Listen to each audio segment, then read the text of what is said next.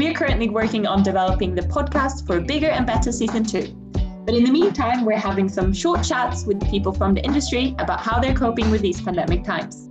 In this bonus episode, we had the pleasure of speaking to the freelance dancer and choreographer Carl Aqualistan. We talked about his current choreographic project, Disfunk, the challenges and realizations in the early stages of his professional dance career, and how Joy for Dance brings dance.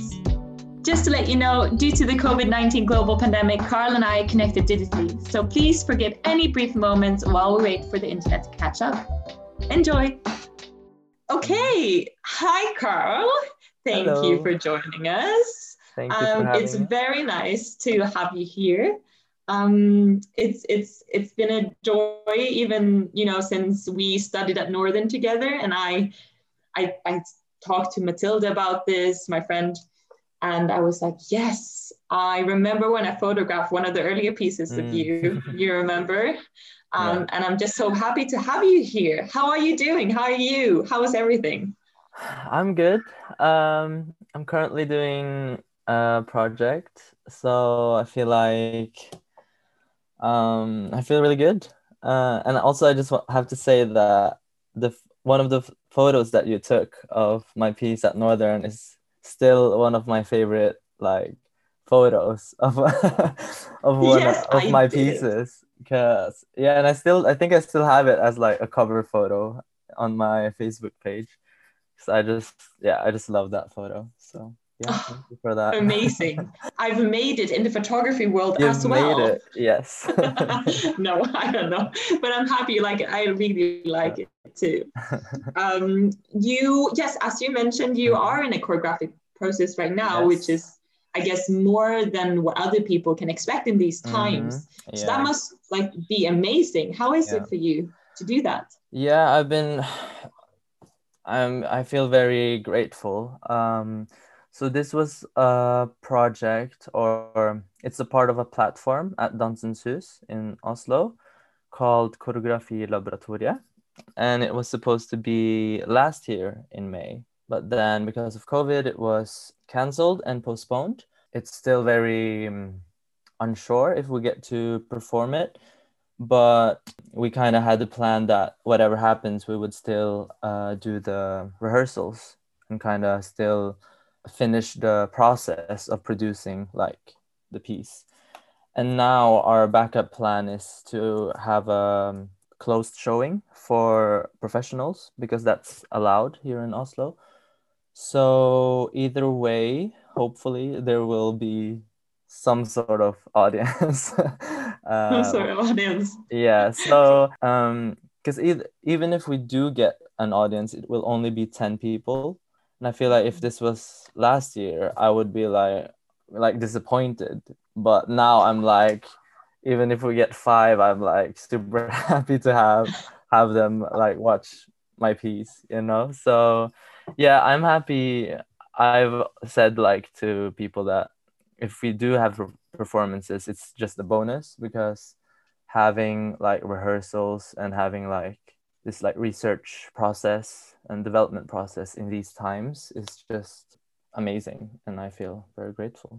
Yeah, for sure. Because it's great. You can for sure talk more about the project, like this fun project. Mm-hmm. Because from my point of view as well, I've seen most of the people you work with as well, and Mm-hmm. it seems like such an amazing group. How many are you? Like 5 or 6 people? There are 6 dancers.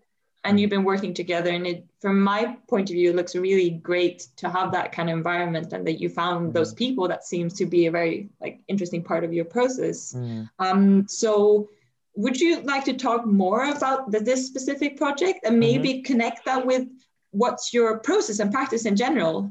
So this project started 2 years ago, and was kind of my first project after graduating. And I just wanted to, because it was very hard moving back to Oslo, and not having the network, and not kind of figuring things out in the freelance world. So I was just I just really wanted to create something with people again. So I basically just asked people, friends of mine and people I've met in workshops, just dancers that I wanted to work with and ask them like, do you want to do this like research with me? And I don't have any funding, I don't have any money. And luckily they said yes. And then we had like a work in progress showing where we were part of like this international dance day here in Norway. And then we showed it at another platform for something called So you Magic. kind of just so you kind of just use these platforms Yeah. to kind of proceed on with your work, I presume. Yes. Like I presume as a dancer, especially if you know them, it must have been a really nice exchange and like a vibe they've received from you to go like, yes, no funding, no nothing, but I want to work with you. Yeah. I guess that for me, watching your piece that I've seen at least at Northern when you studied, for me it pulled me in very much the practices that you use and especially how you work with emotion. Is that something you want to expand on? Yeah, so my practice is very inspired by Buto, which is like Japanese dance theater, art practice, whatever you want to call it, which is very expressive. And I'm also very inspired by like expressionism and how you exaggerate mood and how you like enhance emotions, and how you can do that through dance. And with this project, I wanted to explore tension, which is a very, I feel like a common thread in a lot of my work. Like in the beginning, it was a lot of like we worked with like maximum tension and like, yeah, just like a lot of like going to the extreme of tension.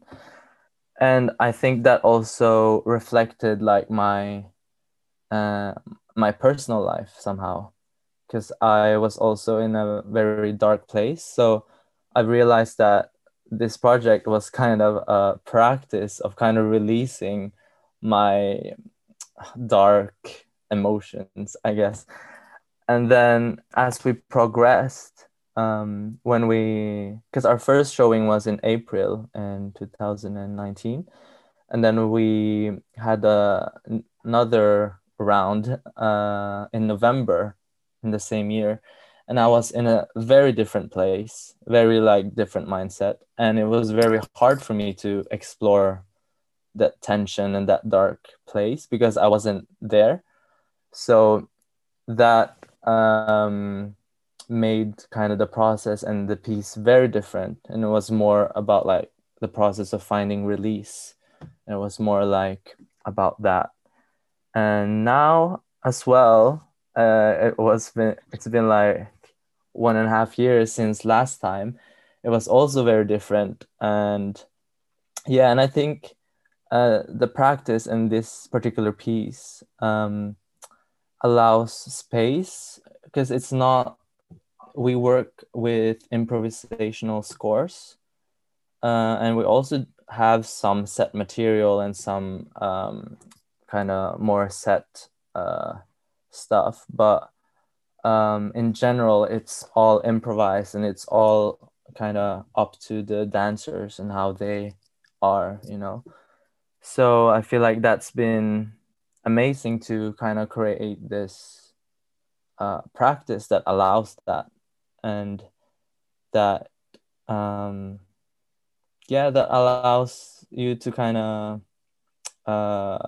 grow in it. That doesn't have to kind of be the same as it was. But it feels like it almost hosts it in a way. It doesn't intervene, but it hosts all those possibilities. Yeah. For me, I think it sounds, the thing of coming back to a piece, especially with the same people that you've had the opportunity of having with such a, like, quite some time in between, sounds for me very interesting in terms of, I guess, the process both you obviously go through and the dancers. For me, I find it's going to be really interesting to see how that informed them, because I guess every part of the process informs that, even though obviously you say, oh, but the tension wasn't what I could explore right now.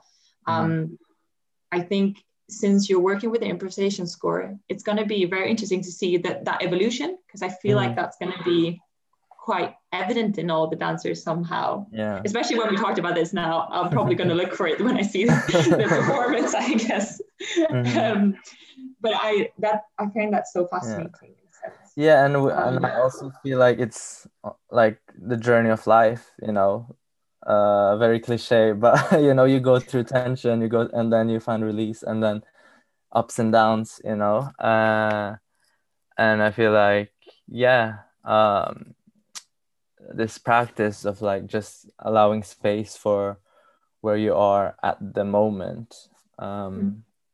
Yeah, it's very important. Very nice. Yeah. Yeah, and very important as well. I feel like it is this thing of that I also realized life is just improvisation. Like whether I choose to go with the left foot up the stairs or the right foot up the stairs, that's as much improvisation as I feel this today and I feel different today.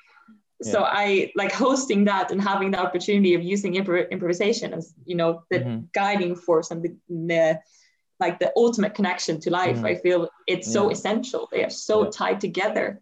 And I find it very interesting to hear about you obviously transitioning and feeling when you left the UK, what you felt going to Norway, and then that you had some kind of a little bit what it seemed like a dark period in your life, or a little bit like I felt a bit down.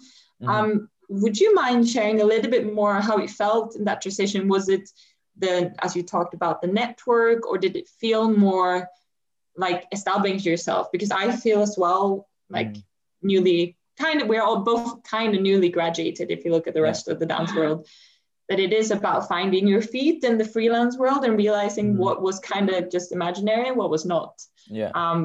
But please expand more on that. Yeah, for me it was a lot of things. Obviously it was really hard to like come back here and like not having the network that I had in the UK, you know, studying with all these people for 3 years and then suddenly moving back to a place where you don't know that many people.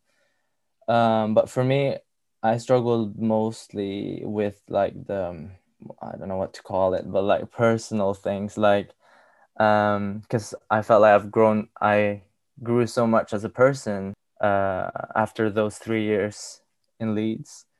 And then coming back here was almost like I was back in my like old self somehow. And then having that and struggling to find work and struggling to find your way in the freelance world or like dance world, and losing motivation to dance, you know, that all led to being really hard. So, yeah. And you ultimately going like, damn, I want to dance. Let's make something out of this. Yeah.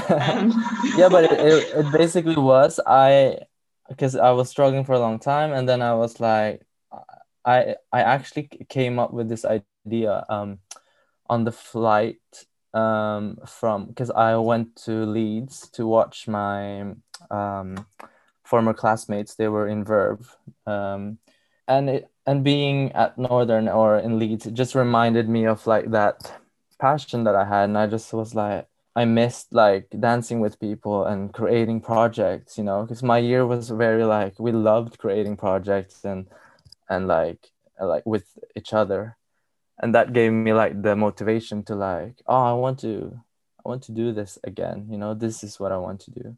Yeah, it's nice. You just kind of make it happen. For me, I feel similar in the sense that Corona brought me back, and suddenly I'm in the same routines, and how do I deal with it? But I want to make dance, and I want to do dance. I want to dance. I want to talk about dance. I want to, you know, investigate. So I'm also going to make it happen somehow. And it's nice to hear that you kind of got the what do you say, the spark back somewhere. And for me, I find the difficulty of finding the moments where I own the dance and the dance is not for anyone else. Especially since I feel very pushed and pulled between all the different jobs that I have to kind of sustain my freelance practice. It's really that moment of like, oh, wait. When do I own my dance? And what is actually the qualities about dance that I like?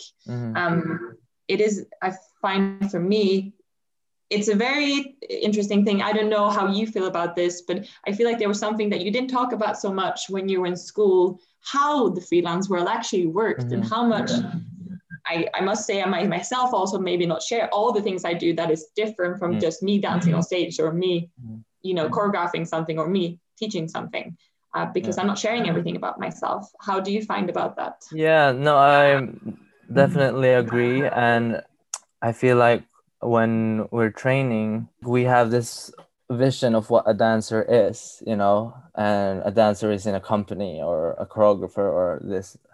But I realized, like, for myself and for most of my like dancer friends, we work like I work in a library, and some friends of mine work in a cafe, and they teach. A dancer is not just like, doesn't necessarily have to be a full-time dancer to be a dancer. And that's what one of the big lessons has been, like, because during COVID I barely did any dancing things, like maybe most people, and I mostly worked in the library, and I really enjoyed that. And it was kind of even though I felt like it was like a break from dance, and I was like questioning if that was what I wanted to do. I'm still a dancer, and I could still find my way back into it if I want to.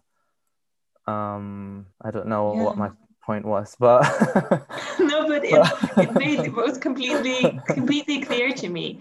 I think there's something about finding that place where you go, like, no matter how people or the general public think that a dancer is, I know best if I'm a dancer or not, or if I want to categorize myself as a dancer. And by dancer, for me, dancer don't only just mean I dance. Dancer means I teach, I choreograph, I talk, all these different parts that the general public might not see as you are a dancer. Yeah. So like holding your ground down and saying like, I am a dancer. Yeah. And I think it comes from that part. Yeah. And I also feel like it's so important for dancers to do all these other things and to get all these experiences, to meet other people, so that we can create art and dance that it's not just about us dancers, if you know what I mean, that it actually reflects the world and the society, politics, and and that's also something that I realized. And it's been really nice to kind of be out of the dance bubble a little bit and just meet like completely different people, and then I can come back into the dance world with kind of a new perspective, which only gives more richness in general. I think but it is this thing of like, how do we break the secluded feeling we have in the dance world, especially with dance? Like, how do we make it more, who do we create for? Is always the question I ask myself, and that many people ask. Who do we create for? We do not preach. We shouldn't create for the preachers. We should create for the ones that actually don't know about it. But it's harder said than done. Always, I reckon. Okay, Carl, like 15 minutes goes by so fast. And I've had written so many more questions on my paper to ask you. But if we just want to wrap up with a little bit of you. So you get like 30 seconds to plug you, where we find you, where we can follow you. You also have the Flower Boy project that I haven't talked about. Please, do you think? You can find me on Instagram, CJ Akulisan, AQUILIZAN. And for my current project, I also have an Instagram page for that I post things, which is at this _funk with C. And also have a Facebook page called Carl Akulisan Dance. And I try to update it with like stuff. I love it. We love stuff. Let's keep on going with some stuff. Thank you so much, Carl. Thank you for having me. Thank you. Thank you for listening to this bonus episode of Head, Shoulders, Knees and Pod. If you enjoy our content, then please subscribe on whatever platform you're listening to the show on. You can follow us on Facebook and Instagram at HSKPod, and you can find more information and donate at hsk-pod.com to keep helping us make the podcast better. This episode was hosted by me, Matilda Bjärum, produced and edited by Matilda Ytterstad, with social media support from Katie Daniel.